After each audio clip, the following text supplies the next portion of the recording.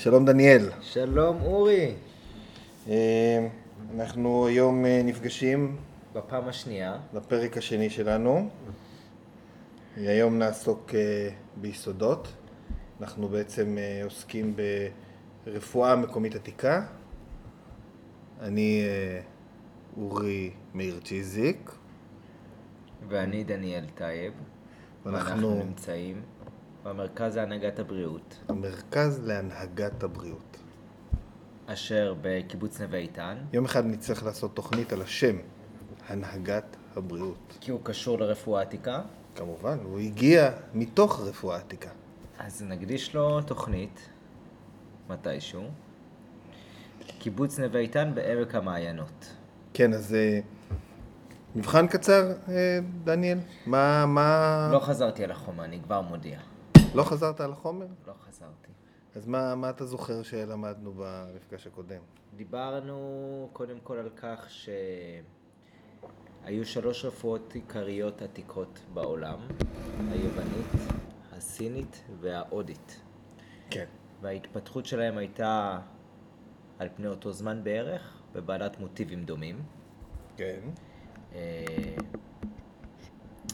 ודיברנו אחרי זה על האימפריה הערבית, שהייתה אימפריה שהייתה מאוד מכוונת ידע, והשקיעה המון מאמצים לא רק בצבא, אלא גם בביסוס של ידע. של מדע. ידע ומדע, נכון. והתחלנו לצלול פנימה לתוך הרפואה הערבית העתיקה, וממה היא מורכבת. דיברנו על איזון וניגוד, דיברנו על יסודות, מזגים, מרות. נכון. דיברנו קצת על רוח. נכון. נתנו רקע כללי. כן.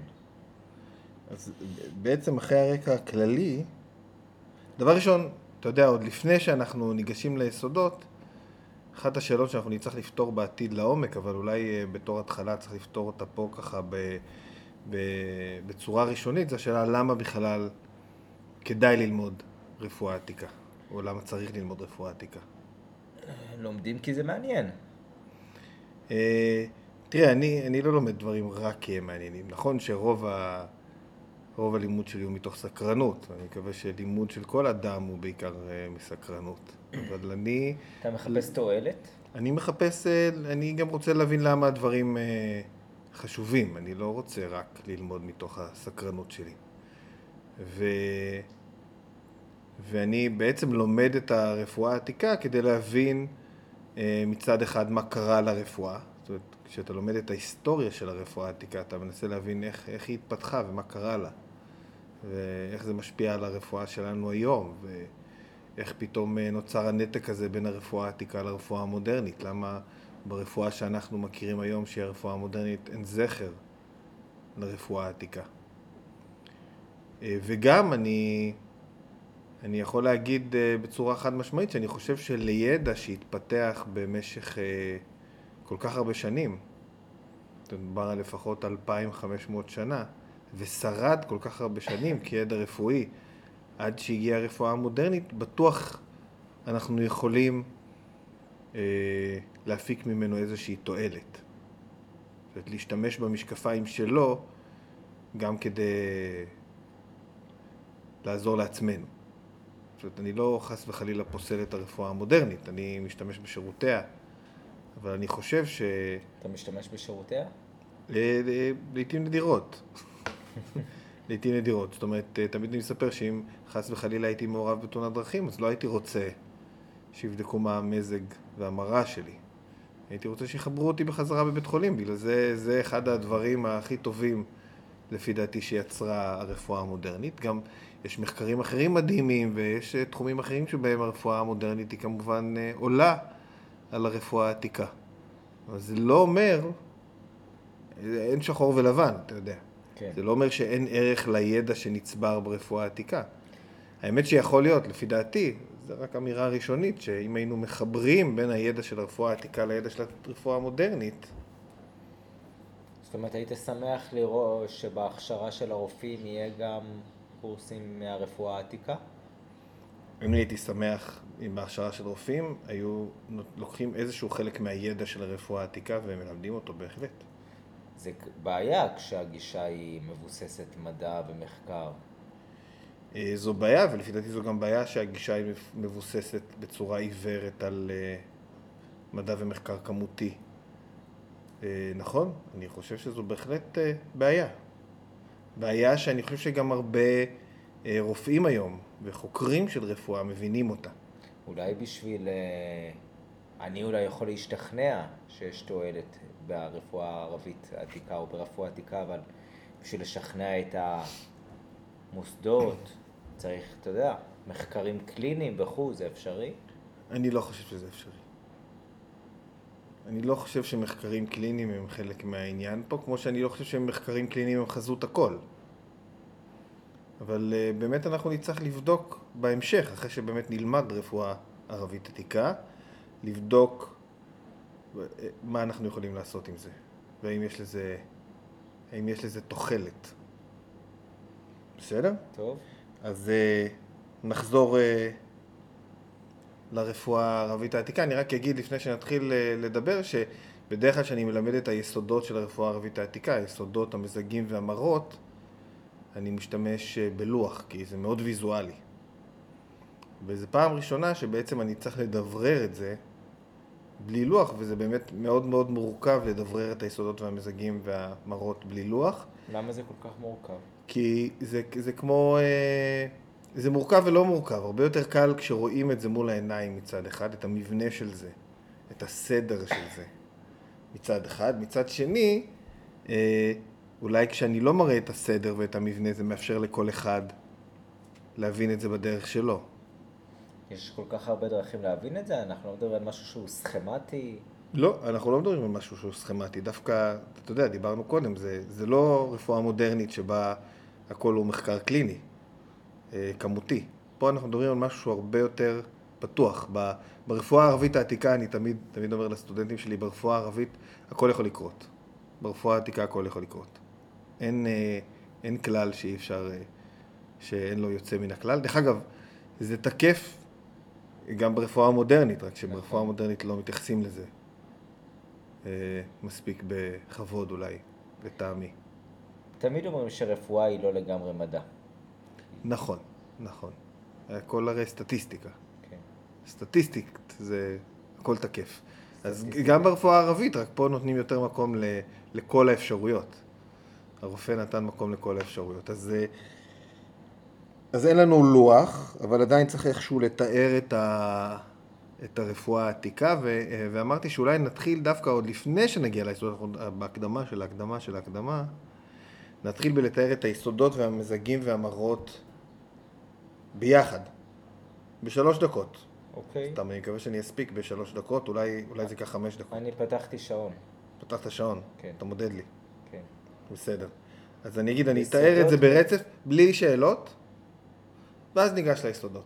יסודות, מזגים ומרות ב3 דקות. כן, זה הסכמה, זה המשקפיים של רפואה עתיקה, לכן אנחנו קודם כל עושים זום אאוט, ואז נעשה זום אין בעצם. זום אאוט על יסודות, מזגים ומרות, ואז זום אין על היסודות. קדימה. טוב, בעצם כל דבר בעולם מורכב מאיזושהי תערובת של 4 היסודות. בעצם העולם מורכב מ4 היסודות. אוויר, אש, מים ואדמה. וכל דבר בעולם מורכב מאיזושהי תערובת של היסודות האלה. זה יכול להיות שאני מורכב, זה יכול להיות האצבע שלי, זה יכול להיות אבן, זה יכול להיות כיסא. בעצם כל דבר, גם האוויר כמובן, הוא תערובת של 4 היסודות. התערובת הזאת של 4 היסודות יוצרת איזושהי איכות. ואת האיכות הזו אפשר לבטא באמצעות מזג. מזג זה בעצם הטרמומטר של הרפואה העתיקה. את המזג הזה זה כמו שאני מבטא היום איכות של חום בטמפרטורה.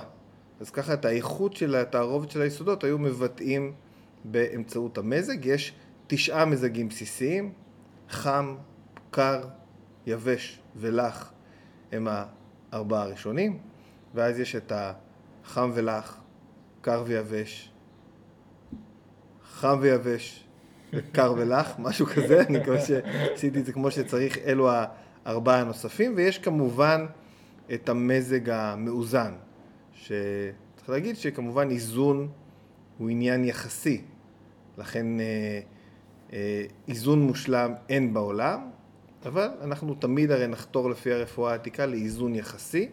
כל דבר בעולם אפשר לסווג על פי המזג שלו. אפשר לסווג את האוכל על פי המזג שהוא יוצר, אפשר לסווג את העונה, אפשר לסווג את איברי הגוף.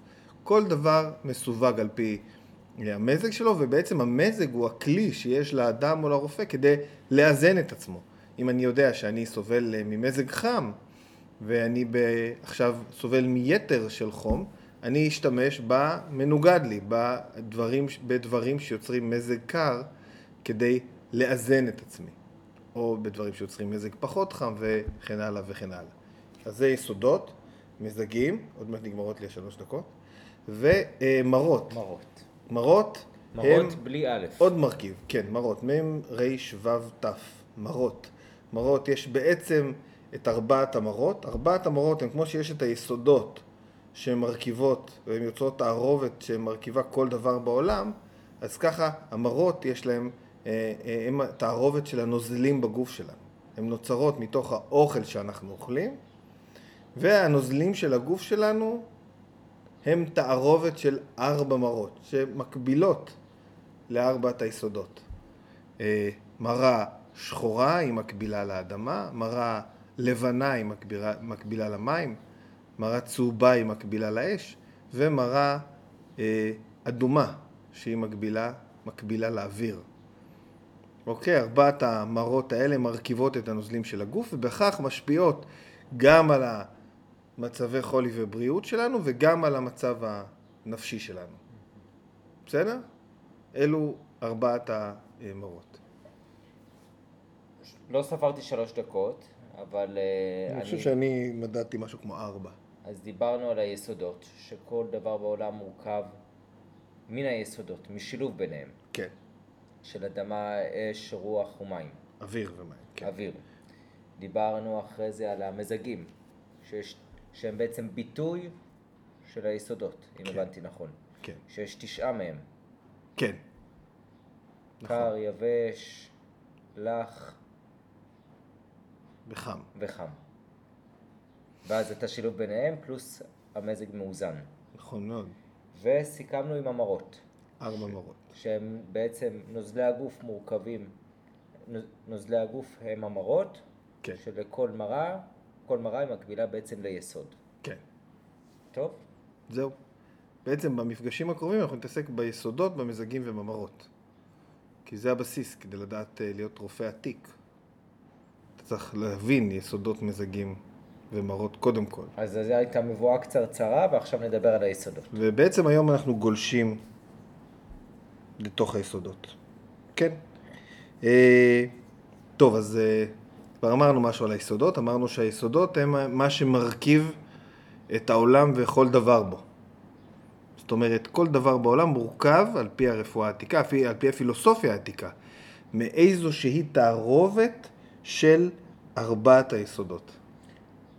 אש, אוויר, מים ואדמה. יש לי שאלה, זה ייחודי לרפואה הערבית העתיקה? לא, בכל אחת מהרפואות העתיקות היו יסודות, מה שנקרא בסין, נגיד ברפואה הסינית זה היו אלמנטים. לא יודע איך קראו לזה ברפואה ההודית, אבל ברפואה היוונית בעצם הרפואה הערבית לקחה את היסודות מתוך הרפואה היוונית. אז ברפואה הסינית יש 5 יסודות. ברפואה הסינית יש 5 יסודות? כן. מה הם והם הוסיפו? קצת שונים, אני חושב שהם הוציאו את לא זוכר מה הם הוציאו. הם הוציאו אחד מהיסודות והכניסו במקומו את העץ והמתכת או משהו כזה. מה אתה אומר? כן. טוב, הם יכולים בסין. כן, כן, יש להם, הם יכולים לעשות מה שהם רוצים בסינים, הם משחקים איתנו. אבל פה באזור שלנו היו 4 יסודות. זה גם מקביל ל4 עונות השנה, לעוד כל מיני דברים שאנחנו נראה בהמשך. אבל אולי חשוב להתחיל, מעבר לזה להגיד שאנחנו אומרים שכל דבר בעולם מורכב מאיזושהי תערובת של היסודות, אז חשוב להגיד שגם השמות שנתנו ליסודות, אש, אוויר, מים ואדמה, הם רק לצורך הנוחות שלנו.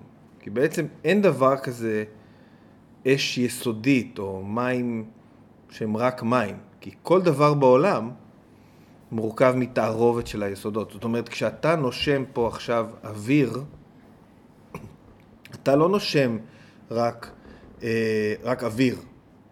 אני לא נושם את היסוד אוויר, אלא אני נושם ערבוב של יסודות? רוח ומים בצורך העניין? לא, אוויר. כן. אתה מבלבל פה מושגים. נכון. זאת אומרת, אתה לא נושם רק אוויר, אתה נושם תערובת של כל היסודות, שכנראה ביסוד הזה, בתערובת הזאת, היסוד ששולט הוא האוויר. בכל זאת, אנחנו קוראים לאוויר אוויר. אבל יש הרבה סוגים של אוויר. כשיש אוויר לח, אז זה אוויר שיש בו יותר מים. כשיש אובך, זה אוויר שיש בו יותר אדמה. וככה אני יכול להמשיך ולהמשיך. זאת אומרת, אין יסוד שהוא אמר, אתה יודע, רבי יהודה הלוי, שכתב את ספר הכוזרי במאה ה-12, הוא כותב על זה בצורה מאוד מאוד יפה כשהוא מתאר את היסודות. זה תרגום של הספר שלו, הוא כתב את הספר שלו בעצם באותיות עבריות, אבל בערבית. הוא כותב, ומתי השגנו אנחנו אש יסודית? הוא אומר, אבל כאילו, אין אש יסודית.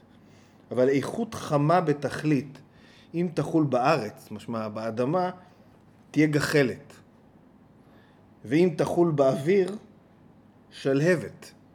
ואם תחול במים, תהיה מים רותחים. זאת אומרת, אתה לא מסוגל בעצם לראות את היסוד של האש בנפרד מהיסודות האחרים. אבל הדוגמאות הן דוגמאות שפשוט לי להבין, אבל איך אצבע יכולה להיות מורכבת בגלל זה בדרך כלל כשמתרגלים יסודות, מתחילים מהבסיס.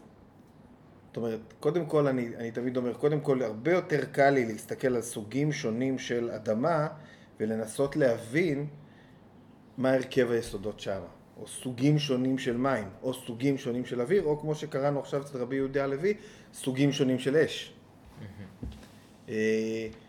אתה יודע, אם היו מדברים איתנו על היסודות מלידתנו, אז בטח היינו מבינים בזה קצת יותר טוב, כי זה היה חלק מאוצר המילים שלנו, זה היה חלק מהשפה שלנו. בגלל שאנחנו בגילנו המבוגר, התחלנו ללמוד את זה די מאוחר, אז הרבה יותר קשה לנו לתפוס דברים חדשים ודרך מחשבה חדשה. אבל אני יכול לראות באיזה אנשים, אם נגיד נסתכל על אנשים מסביבנו, באיזה אנשים יש איכות שהיא יותר איכות של אש, ובאיזה אנשים יש איכות שהיא יותר איכות של מים. זאת אומרת, אתה יודע, אחת הסדרות האהובות ביותר על הבנות שלי, אני מודה שלא ראיתי... אני מודה שאני ראיתי את זה איתם יחד. כן, אתה ראית עם הבנות שלי? אני אפילו לא ידעתי את זה. כן, כן. אז אני אגיד שאחת הסדרות האהובות שלהם זה האבטר, והם כל הזמן מנסות עכשיו לסגל לעצמן כוחות. מה זה הכוחות האלה? נוגה רוצה להיות מלכת המים, וזאת היא רוצה להיות מלכת האוויר, והיא רוצה להיות מלכת האש. זאת אומרת, מה זה אומר? אבטר, מי שלא יודע, זה סדרה שבה לארבעת היסודות האלו יש תפקיד מהותי. כן, אולי תספר על זה קצת, אני לא כל כך מכיר. אז זו סדרה מאוד מוצלחת לדעתי, שמתואר בעולם שמושתת על ארבעת היסודות, אדמה, אוויר, אש ומים. כמו העולם שלנו בעצם. כמו העולם שלנו, העתיק. והעולם הזה יוצא מאיזון כשיסוד האש מתגבר. שהוא גם מיוצג על ידי אנשים שבמקרה רשעים גם. ורק הדרך היחידה שאפשר להשיב את הסדר על כנו היא על פני מישהו אחד ששולט על כל היסודות כולם. ואז מה עושה כשהוא שולט עליהם? קודם כל הוא מצחיק נורא, זו דמות נורא מצחיקה וכיפית. והוא יוצא ונלחם ברעים. לא, אבל מה גורם לזה שהוא משליט את הסדר על כנו? מה זה שנקרא לשלוט בכולם? אני בפרק השלישי. אתה אומר עוד לא התקדמנו מספיק. לא, אנחנו צריכים פה את הבנות שהן בטח. אני מבטיח לבוא עם איזה, במפגש הבא שלנו, השלישי, נבוא אולי נפתח אותו עם התשובה מאיה ונוגה לגבי איך שולטים ביסודות. אבל אני מודה שגם לי זה עשה נורא חשק לשלוט על כל מיני אש ומים. אני יכול גם להגיד לך שאני מילדות דיברתי עם הבנות בשפה של יסודות. אומנם חשופות לעולם המודרני שלנו, אז זה קצת התקלקל, אני חושב, אבל מילדות הם יכולים לבוא ולהגיד למישהו, אתה בוער עכשיו. או נוגה יכולה להגיד איה יכולה להגיד לנוגה, את אש. אבל אנחנו משתמשים במילים האלו ביום יום. איש עם רגליים על הקרקע, הוא מעופף. כל אלו הם... זה בעצם שלב א' בהבנה של יסודות, זה להכניס את זה להבין את המושגים, שאנחנו גם ככה משתמשים בהם. כמו שאמרתי, לאט לאט אתה מתחיל לראות באנשים את היסוד השולט בהם. בעצם אחת השאלות שעלתה, לפחות במחקר, זה למה יצרו בעולם העתיק את היסודות. ואני בעצם פעם כתבתי על זה מאמר, אני אקריא איזה קטע קטן שאומר שבעצם היסודות נעשו ככל הנראה הדבר, ההמצאה, הפיתוח של התורה הזאת של היסודות, נעשתה ככל הנראה מתוך רצון להסביר תהליכים טבעיים ביקום, ולהבין את העקרונות על פיהם מתקיים הטבע. מתוך השכל הבריא, מה שנקרא, השכל הישר. כמו המדע העכשווי, שמחפש להבין תופעות. כן, אבל המדע... דרך אומנם ניסויים אמפיריים. כן, המדע העכשווי מנסה להבין תופעות מבחינה כמותית היום. והם ניסו להבין את התופעות בדרך איכותית, הייתי קורא לזה. וזה פער מעניין שאולי שווה לדבר עליו פעם. על זה נדבר, זה בעצם המעבר מהרפואה העתיקה לרפואה המודרנית, של המעבר שלא היה צריך להיות לפי דעתי. זאת אומרת, היינו צריכים לשמור על האיכות ולהוסיף עליה את הכמות. אבל זו כבר שאלה פוליטית, אתה יודע. כן. היסטורית פוליטית, אבל אם נחזור ליסודות, זו הייתה הדרך שלהם, היסודות האלו הייתה הדרך שלהם, להסביר את העולם. פשוט להסביר איך העולם עובד.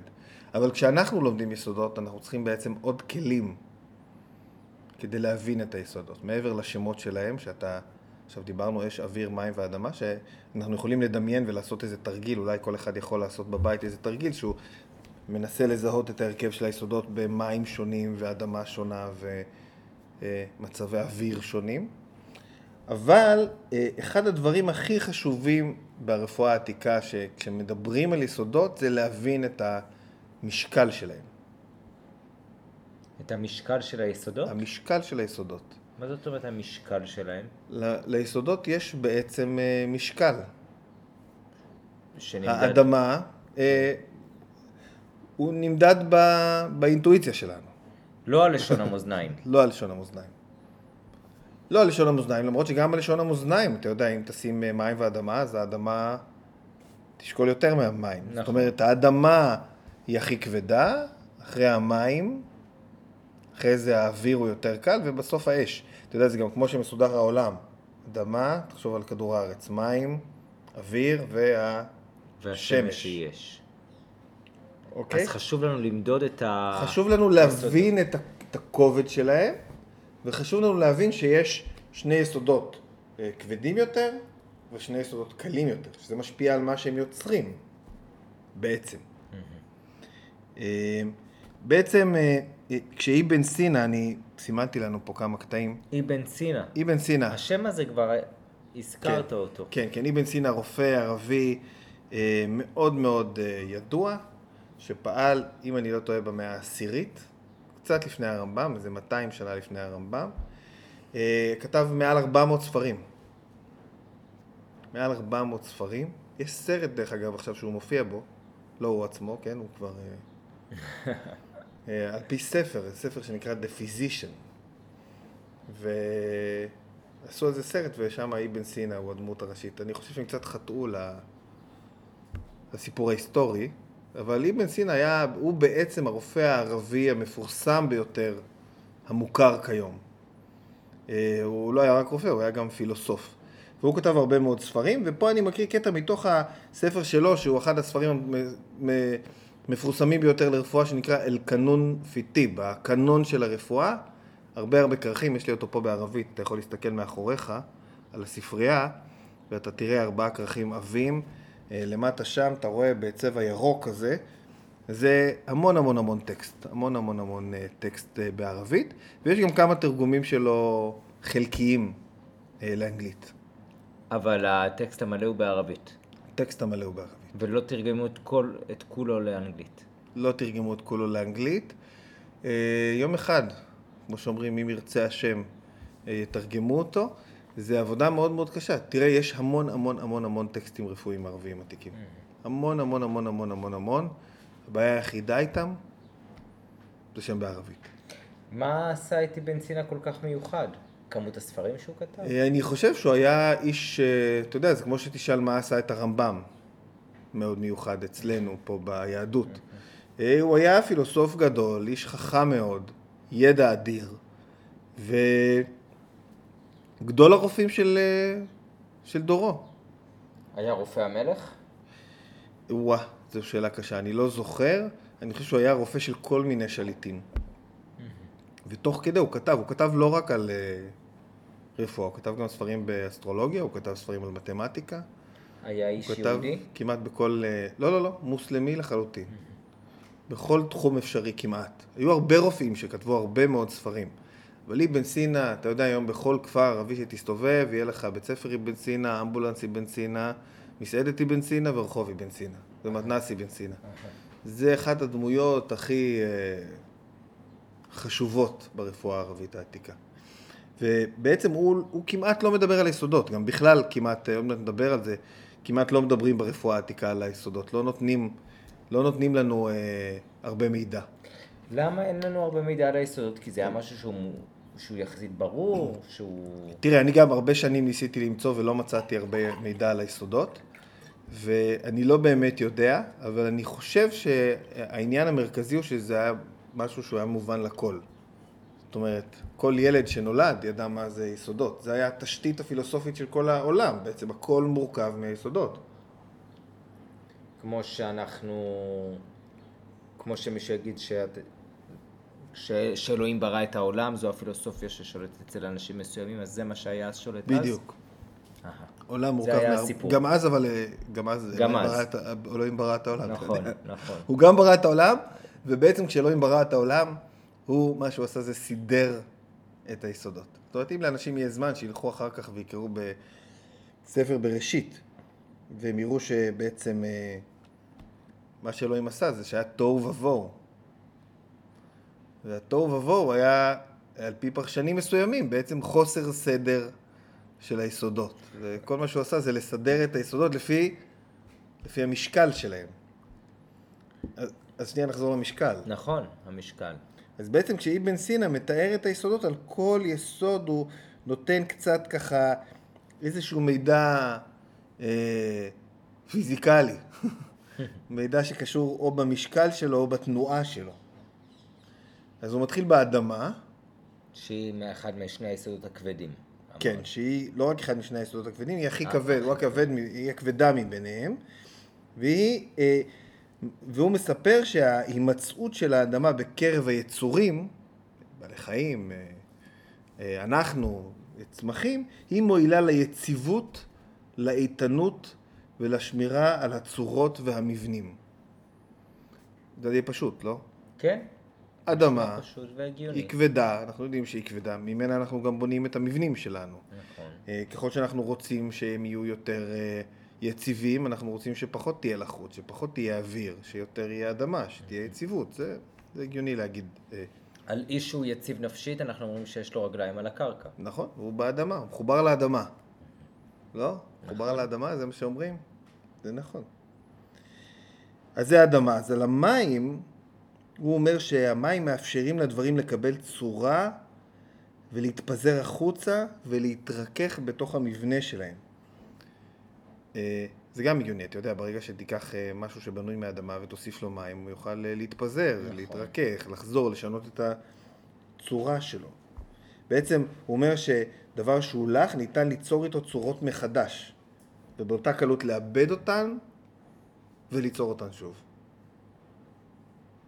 זה המים. אוויר. עכשיו אנחנו עוברים ליסודות הקלים יותר. כן, האוויר ואז לאש. זה ממש מסודר לפי הסדר. אדמה, ככה הוא גם מסביר את זה, אבן סינה. קודם הוא מדבר על אדמה, אחרי זה על מים, אחרי זה על אוויר ואחרי זה על אש. האוויר הוא הימצאותו בקרב היצורים, היא לשם רפיון, עידון, הקלה והתמעטות. תראה, שפה של רפואה עתיקה זו שפה מסובכת. והתמעטות? התמעטות. אתה מבין למה הוא כתב התמעטות? אני חושב שהאוויר הוא ממעט, זאת אומרת, הוא סותם, הוא תופס מקום בתוך החורים. זאת אומרת, שיש אדמה עם אוויר ביחד, אז האדמה היא תהיה יותר קלה, היא תהיה יותר מעטה. נגיד טוף. אני מגלה לך משהו מהתרגיל שנתתי קודם. טוף זה אדמה עם הרבה אוויר, ואז הוא מאוד מאוד קליל, נכון? אולי זו הכוונה. תראה, בכל זאת זה רפואה עתיקה, והרבה פעמים אנחנו לא מבינים את כל המושגים כמו שהיינו רוצים. אז אמרנו רפיון, עידון, הקלה, ליצור משהו קל, והתמעטות. ואז האש. האש. האש היא היסוד קל ביותר, אבל גם יש לה כוח לא מבוטל. זה לא מהאבטר שהאש היא יצאה משליטה? נכון. כן. לא סתם, בטח. יש לו אש בעיניים? יש לו אש בעיניים, כמו אש יש על הפנים, היא בוער מבפנים, יש בי אהבה שבוערת. נכון. יש הרבה אנשים שהם... גם ריטה שרה על אש. נכון, נכון. הימצאותו, נחזור לאבן סינה, הימצאותו בקרב היצורים היא לשם הבשלה, שזה כבר, תחשוב, פרי גדל על עץ, הוא צריך את השמש ואת החום, נכון. כדי להבשיל. הבשלה, עידון, שזה חוזר על עצמו, כי גם באוויר היה עידון, והתמזגות. על ידי אש אתה יכול ליצור התמזגות, אתה יודע, אנחנו מרתחים דברים באמצעות אש. אנחנו יוצרים איזשהו נוזלים שמתחברים באמצעות חום, שאנחנו מבשלים אותם. צריך לחשוב על זה גם מבחינה כימית, אבל גם, אתה יודע, צריך לחשוב על זה מבחינה רוחנית. זאת אומרת, זה אולי הדבר הכי קשה. לחבר גם את הצד הידע הפיזיקלי של היסודות, וגם את הידע המטאפיזי. זאת אומרת, להתייחס ליסודות ולאיכות שלהם לא רק כמשהו כמו שאש שורפת, כן? ומייבשת, אלא גם להתייחס לזה מעבר. אתה יודע, העונות של השנה, הם, לכל עונה יש את היסוד ששולט בה. אתה יודע, בטח. אני מניח שבחורף היסוד השולט הוא המים. נכון. ובקיץ זה יהיה האש, באביב זה יהיה האדמה. דניאל? אדמה באביב? הכל פורח. נו, להפך, אדמה זה הסתיו. בסתיו, כשכולם נכנסים לדיכאון, כשכולם שוקעים באדמה, שהאדמה... שהפנים שלנו נפולות. כן. אני בסתיו, אני פורח. טוב, זה יכול להיות שאתה בסתיו פורח, כי אצלך אתה מלא באוויר. ובקיץ ואז האדמה מאזנת אותך. ובקיץ הנווה איתני, אני רואה הרבה אנשים עם פנים נפולות. כן, אתה יודע, זה תמיד, זה קשור לאדם. זה קשור תמיד לאדם ולמזג שלו מראש. אבל עוד מעט נדבר על זה, אולי יסוד ששולט בו. אבל בעצם אנחנו מדברים על, באמת, חורף זה מים, וקיץ זה אש. אביב זה אוויר, ואדמה זה סתיו. אלו הראשונים. אדמה זה משהו יותר מתייחס ליותר כבד, יותר דיכאוני. אוויר זה ככה פורח והכל זורח, נכון, באביב הכל הפרחים. האוויר הטוב של האביב גורם לפרחים לפרוח, ואז הקיץ עם האש שלו גורם לפירות להבשיל. בסדר. אתה יכול לקבל את זה? לצורך העניין, כן. טוב, אז באמת ברפואה העתיקה ובפילוסופיה העתיקה לכל עונה היה את היסוד שלה, וגם לערים, אתה יודע, על פי הקבלה, 4 הערים המרכזיות של ישראל בעולם העתיק, צפת, טבריה, חברון וירושלים, לכל אחת היה את היסוד ששלט בה. עכשיו אני רוצה לנסות. כן. ירושלים אש. כן. טוב, ירושלים יש, אתה יודע, גם רואים את זה בירושלים, הכי קל להצית. להצית את ירושלים. את ירושלים. עד היום. טבריה, מים. טבריה מים, נכון, נכון. וצפת תהיה אוויר. נכון, טוב, שם כל הקבלה, כל רוחנים. הצדיקים, קברי צדיקים, הרוחניקים, בדיוק, בדיוק. נותרנו עם חברון, כן. ששם זו אדמה. חברון היא באמת אדמה, שם קבורים באדמה אבותינו, מערת המכפלה, וגם, אתה יודע, פעם דיברתי עם מישהו שמכיר את חברון, והוא אמר, אתה יודע, חברון לא קל להצית אותה כמו שקל להצית את ירושלים, אבל אם קורה שם משהו, האדמה רועדת. האדמה רועדת, כן. זה כמו רעידת אדמה. שזה מדהים. זאת אומרת, אם משהו קורה בחברון, אז זה כבר עד הסוף. ירושלים קל להצית אותה, אבל אתה לא יודע איך זה יתפתח. אבל אנחנו אומרים את זה בגלל האקטואליה של ימינו, אבל מה זה בעצם אומר שחברון היא עיר עם יסוד אדמה מובהק? היא עיר בטח יותר כבדה, עיר ביותר... צריך, אתה יודע, אנחנו מדברים על אווירה, אבל אווירה היא משתנה בין איש לאיש. כן, אבל יש את סך האנשים, את סך האווירה של המקום. אתה יודע, כשאתה מגיע למקום יישוב, כל האנשים הם שונים כמובן אחד מהשני. אבל יש איזושהי תחושה, יש איזושהי אווירה. כשאתה מגיע לנווה איתן, אתה לא מרגיש פה משהו שונה ממקומות אחרים? כי זה הבית שלי, ויש לי פה חברים, לא, ואהובים. אבל גם במקום אחר שאתה מגיע אליו. המקום הוא משתנה. אני מרגיש אחרת כשאני נמצא בתל אביב, אני מרגיש אחרת כשאני נמצא בירושלים, ואני מרגיש גם אחרת כשאני נמצא בצפת. והתחושות האלו הן דומות גם ליסוד, או שאתה ככה... אני חושב שהתחושות באמת מחוברות ליסוד בהרבה מקרים. תראה, כמו שאמרתי, זה לא מדע מדויק. אתה מנסה להפוך את זה למדע מדויק, אבל בסדר. זה לא מדע מדויק, אבל אני יכול להגיד שבצפת משתלט עליי האוויר. זה נשמע הגיוני.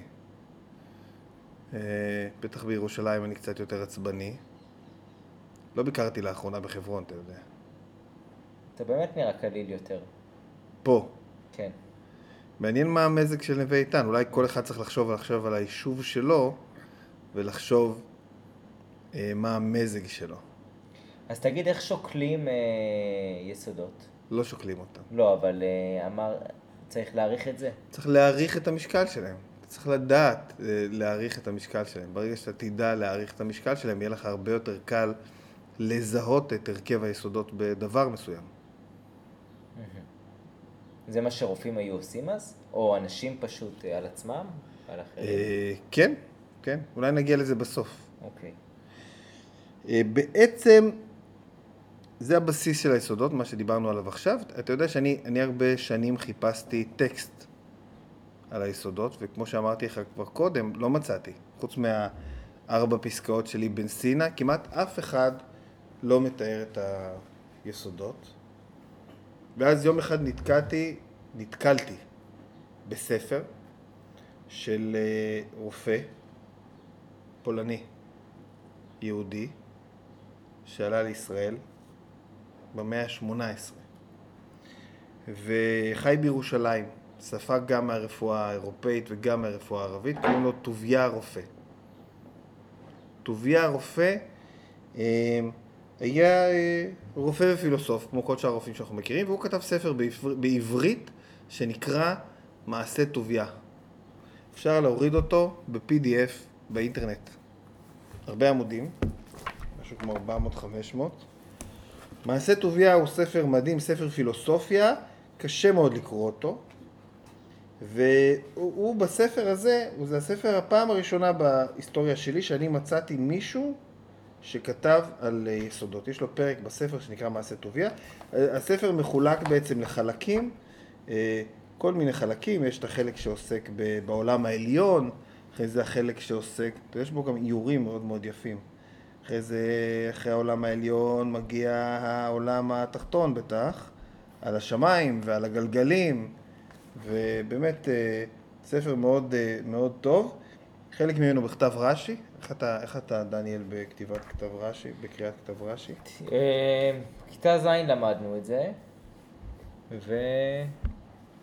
וזה נשאר שם. זה נשאר שם. אז תראה, יש פה כל מיני איורים של הגלגלים. אני ממליץ למי שיכול, אני חושב שאם כותבים טוביה הרופא או טוביה הכהן, נכנסים לוויקיפדיה, ובוויקיפדיה יש קישור ל-PDF הזה, שממש את הכוכבים ואת המזלות פה הוא מתאר, ואת בעלי החיים, על הגלגלים והמרחקים, המרחקים בין הכוכבים, החומר והרוחות, יש פה ואנחנו יכולים משהו להיעזר מדהים.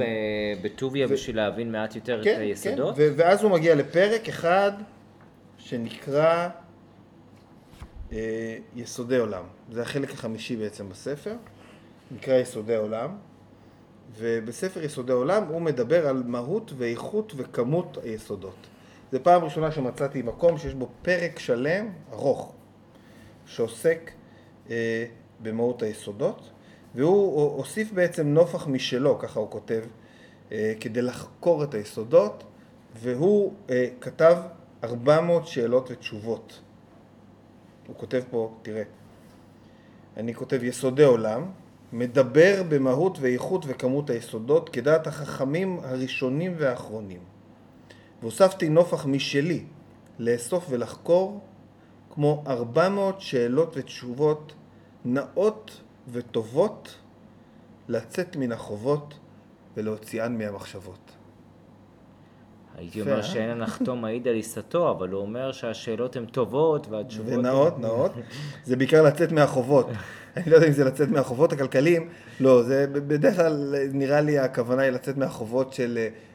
אני לא הצלחתי ללמוד את זה, בטח גם הוא ישב כמונו וניסה ללמוד את זה כמו שצריך, והוא אמר, טוב, בואו נמצא איזושהי דרך יותר מעניינת, והדרך ללמוד את זה תהיה על ידי זה שנשאל שאלות ונענה תשובות. כי, אתה יודע, גם בחיים אין דרך יותר טובה ללמוד משהו מאשר לשאול שאלות ולענות עליהן תשובות. הוא גם בדרך כלל כל פרק שלו פותח בשיר. אז אני רוצה להקריא לך את השיר. קדימה. נכון? אם היה מנגינה, הייתי גם מוסיף מנגינה. זה היה נוהג. היית כותב ספר, כל פרק היית פותח באיזה דקלום קצר. בעזרת האל וצור על כולם, נחבר ספר יסודי עולם. ויהיה לנו כמו סולם, להשיג בו כל אשר נעלם, אל שאר העולמות ואל החקירות אשר הם רמות, ולהבין חוכמה וגם תעלומות, והשם יעזור לעשותם בתמימות. אמן. אמן. ככה מתחיל הספר. הוא ככה מתחיל בפרק קצר שמספר על כמה יסודות, היו לי לדעת הפילוסופים, ומי החליט כמה יסודות יש. יש בו גם ציור מאוד יפה שנותן את היסודות, את המזגים בצורה מאוד מאוד יפה. אני לא אראה לך את הציור הזה. ועכשיו יש 400 שאלות. אנחנו נעבור על כל ה-400? רציתי לעבור על כל 400, אבל החלטתי לעשות לך הקלה. אז כמה בחרת? בחרתי לך שתי שאלות על כל יסוד. ישבתי, קראתי את כל השאלות בשבילך, עשיתי עבודת הכנה, שלא תחשוב, זה לא פשוט. זה נראה כאילו אתה שולט בחומר. אני משתדל. אני כל פעם שיש לי קצת זמן פנוי, אני פותח פה את הספרים, ואין לי כזה, אני פותח את הספרים וקורא בהם להנאתי. אני חייב להגיד שאני כל פעם שאני פותח את הספרים האלה מחדש, קורא את אותו חומר, ואני מגלה דברים חדשים. אז אתה מוכן לשאלות? כן. אנחנו בעצם מתחילים מהפרק השני. הפרק השני זה יסוד האש, הכותרת שלו זה מדבר ביסוד אש פרטי, ונושא על שכמו 100 קושיות עצומות וידיעות הכרחיות ונעלמות. בסדר? הוא רציני, הוא לא סתם. טוב, אז הוא מתחיל בזה שהוא אומר, יש שני מיני אש שנמצאים. זה שני הדברים שבחרתי, כן? אחד בפועל ואחד בכוח. אוקיי? הלהב והגחלים הבוערים או הברזל המלובן נקראים אש בפועל. אז מה זה אש בכוח? בשביל זה יש את התשובות, לא? לא, אבל אני רוצה גם לאתגר את המוח שלך. אתה יודע, אני תופס ממך, דניאל, איש פילוסוף ידוע. פילוסוף ידוע. אז האש בפועל זה בעצם הלהבה. כשאנחנו רואים את האש ממש, להבה, גחלת, זה משהו שכבר יש בו את החום. האש בכוח זה משהו שיש בו פוטנציאל. אש בכוח היא בעלת פוטנציאליות אש, אש בפועל? היא ממש האש עצמה. האש. אז מה זה, למה יש פוטנציאל להיות אש? אבל הוא לא אש.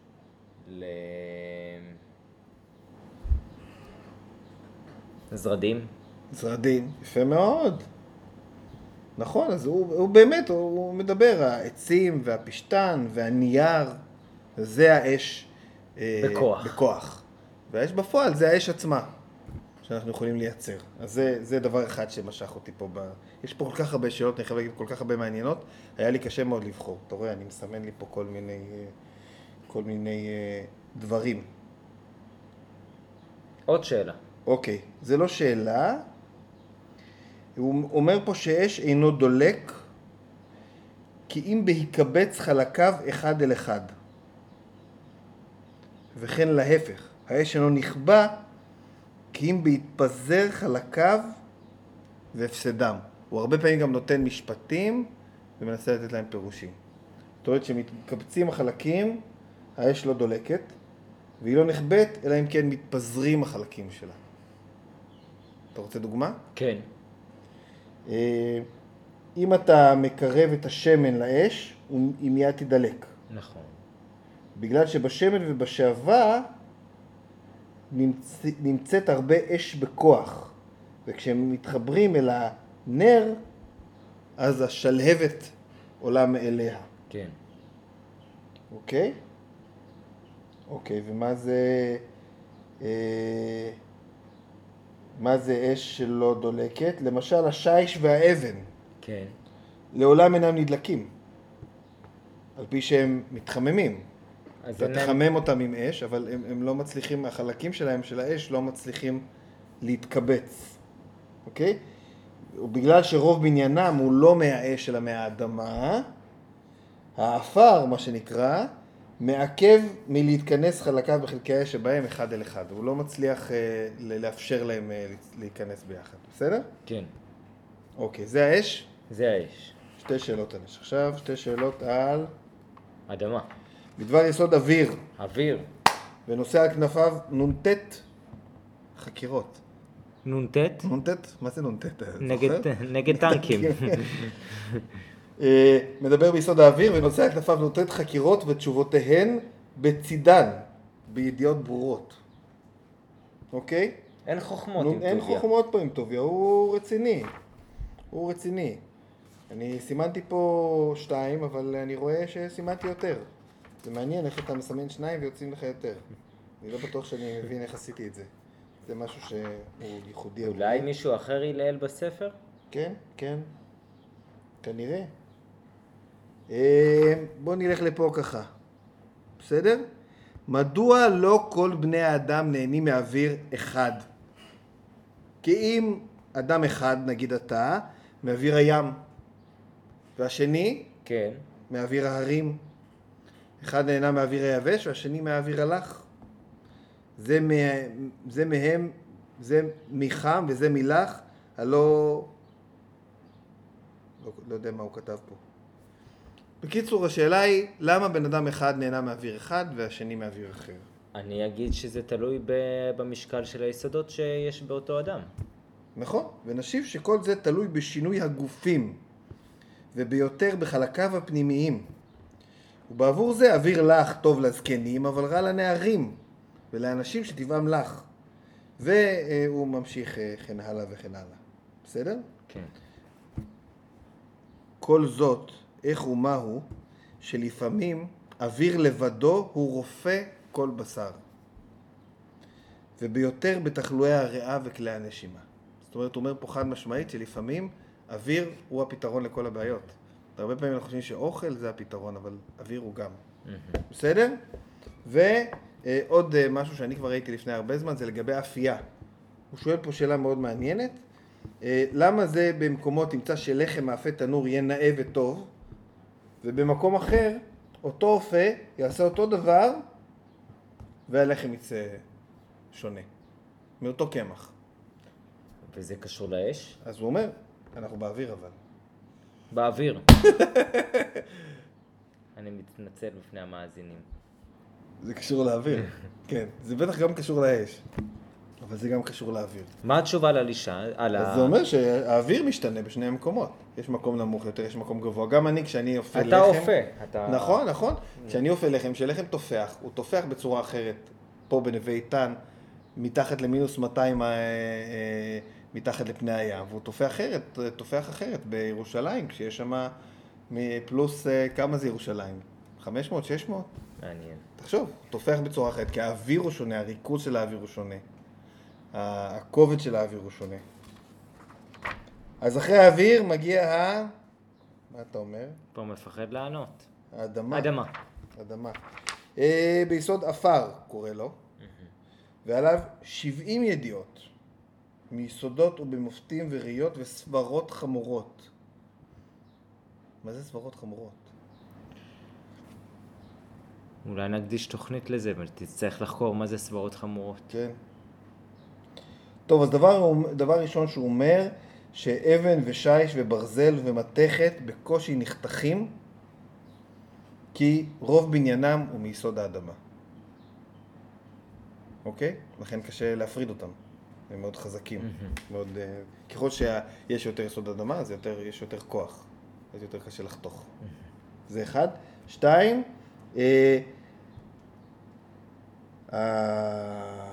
הוא מסביר למה יש רעידות אדמה.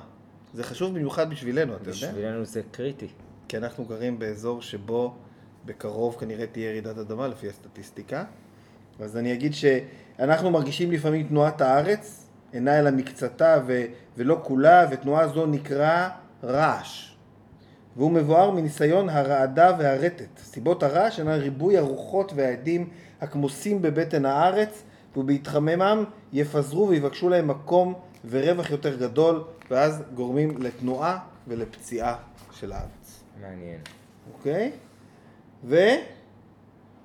האחרון, אתה זוכר מה נשאר לנו?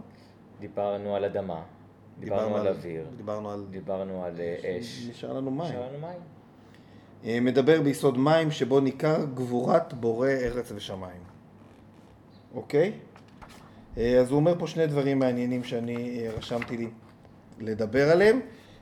מדוע מים בנקל יקפאו מקור חיצון? בגלל שהמים הם קרים במזג שלהם, במקור. ולכן שבא אליהם קור חיצוני, הם בקלות קופאים. לעומת זאת, אם תנסה להקפיא יין, הוא כותב פה, זה יהיה קשה, כי יש בהם איזשהו חום שורשי, או אם תנסה להקפיא חומץ, זה יהיה גם קשה. מים, הרבה יותר קל להקפיא, כי יש קור בבסיס שלהם. אוקיי? זה הסבר אלגנטי. יפה. מדוע נוד, או... הוא כותב פה שלחופית, אבל אני חושב שזה שלפוחית. מלא אוויר, אינו נשקע במים. מדוע נוד מלא אוויר לא נשקע במים? כי הוא צף. נכון, למה הוא צף? כי יש בו אוויר. כי האוויר המסוגר בתוכו הוא קל יותר מן המים. אוקיי. והקל הוא למעלה מן הכבד תמיד. לכן הוא צף על היסוד השני. טוב. אז ככה הוא הלך עם 800 שאלות שונות, או 400. 400 שאלות שונות. אנחנו נתנו פה דוגמה ל8 שאלות, אפשר לראות את זה בספר יסודי עולם, אפשר להוריד את זה ב-PDF, אפשר להדפיס רק את החלק הזה. מעשה טוביה אחרי זה ממשיך לחלק השני, עולם חדש, ארץ חדשה, בית חדש. אחד הפרקים הכי מעניינים פה זה פרק, אני אראה לך את הסרטוט שתוכל לתאר אותו לאנשים שפה מקשיבים, שבו טוביה רופא מקביל בין בית לאדם. בין המבנה של הבית למבנה של גוף האדם. הוא מוצא את ההקבלות. אתה רואה, יש פה, הראש הוא מקביל לראש של הבית. איפה שהצועה הולכת זה פח הזבל של הבית. איפה שזורקים אחר כך את כל הביוב. יש פה ממש, הוא מקביל את גוף האדם לבית. קוראים לפרק הזה בית חדש. הוא צייר את הציור הזה בעצמו? אני חושב שזה ציורים מקוריים, אבל לא בטוח. לא בטוח. קשה לדעת. טוב, דניאל, אנחנו מתקרבים לסיום. הבטחת לשיר סיכום. אפשרתי לשיר לך שיר. אני אשיר לך שיר. אתה יודע, ברפואה הערבית היא מלאה במקאמות, בשירים מדהימים. טוב, אני לא אשיר לך אותו, אני אקריא לך אותו. אני אשאיר אותו אחרי זה. כן. אגב, שמעת אותי שר במקלחת מקודם? אני שמעתי אותך, כן. שומעים אותך עד אלינו פה למרכז להנהגת הבריאות, ואנחנו שוקלים לקנות הופעה שלך. רק במקלחת אני מופיע. רק במקלחת. אנחנו נבוא כולנו למקלחת שלך. מה אתה חושב, דניאל? זה שיר של אבו אסמאעיל, משורר ערבי ידוע. זה מה שאנחנו יודעים עליו. שהוא היה ידוע. אתה צריך לעקוב טוב אחרי השיר הזה, כי זה שיר חשוב. אני נשבע באלוהים, לא רמזתי ולא שמרתי אף סוד מהסודות שלי. דבר ראשון אומר, אין פה סודות. זה הכל ברור לכולנו. אוקיי? המים והאדמה הם המקור של יצירתנו. הם סודרו בעזרת האוויר והאש. טוב, המים והאדמה הכבדים הם המקור של היצירה, ומי שמסדר אותם זה היסודות הקלים יותר, האוויר והאש. הם, היסודות, חשופים וברורים מול העיניים, הם לא מכוסים ומוסתרים על ידי וילונות. זאת אומרת, אין פה סודות. היסודות הם ברורים, הם חלק מהעולם הזה, אנחנו רק צריכים ללמוד בעצם, לראות אותם. אנחנו צריכים לפתוח את הוילונות, ובמקום לראות בן אדם, לראות את היסודות שמרכיבים אותו. פתאום זה מדהים אותי שיש שיר בעצם שהוא שר על רפואה. כן, יש הרבה שירים כאלה. אתה יודע, המחקר שלי, המרכזי, בדוקטורט שלי, זה היה להראות איך הרפואה הייתה חלק מהתרבות. שרפואה היא חלק מתרבות, אז יש שירים שעוסקים ברפואה, יש מתכונים שעוסקים ברפואה, יש סיפורים שעוסקים ברפואה. יהיה לנו הרבה כאלו.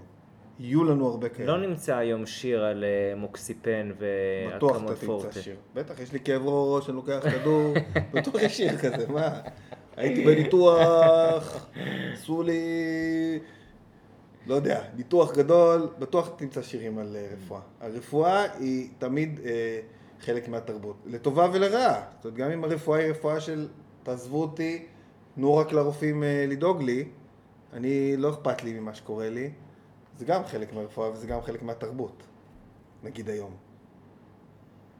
תחשוב על זה, אני אתן לך משימה, דניאל, למפגש הבא שלנו. תמצא לי שירים שמזכירים רפואה. לא רפואה עתיקה, כן. רפואה מודרנית. כן. טוב, אז אמרנו, אתה עכשיו כבר מתחיל לחשוב, אני שומע את הגלגלים, אמרנו, היסודות הם ברורים, הם לא מוסתרים על ידי וילונות, כן? אני ממשיך בשיר.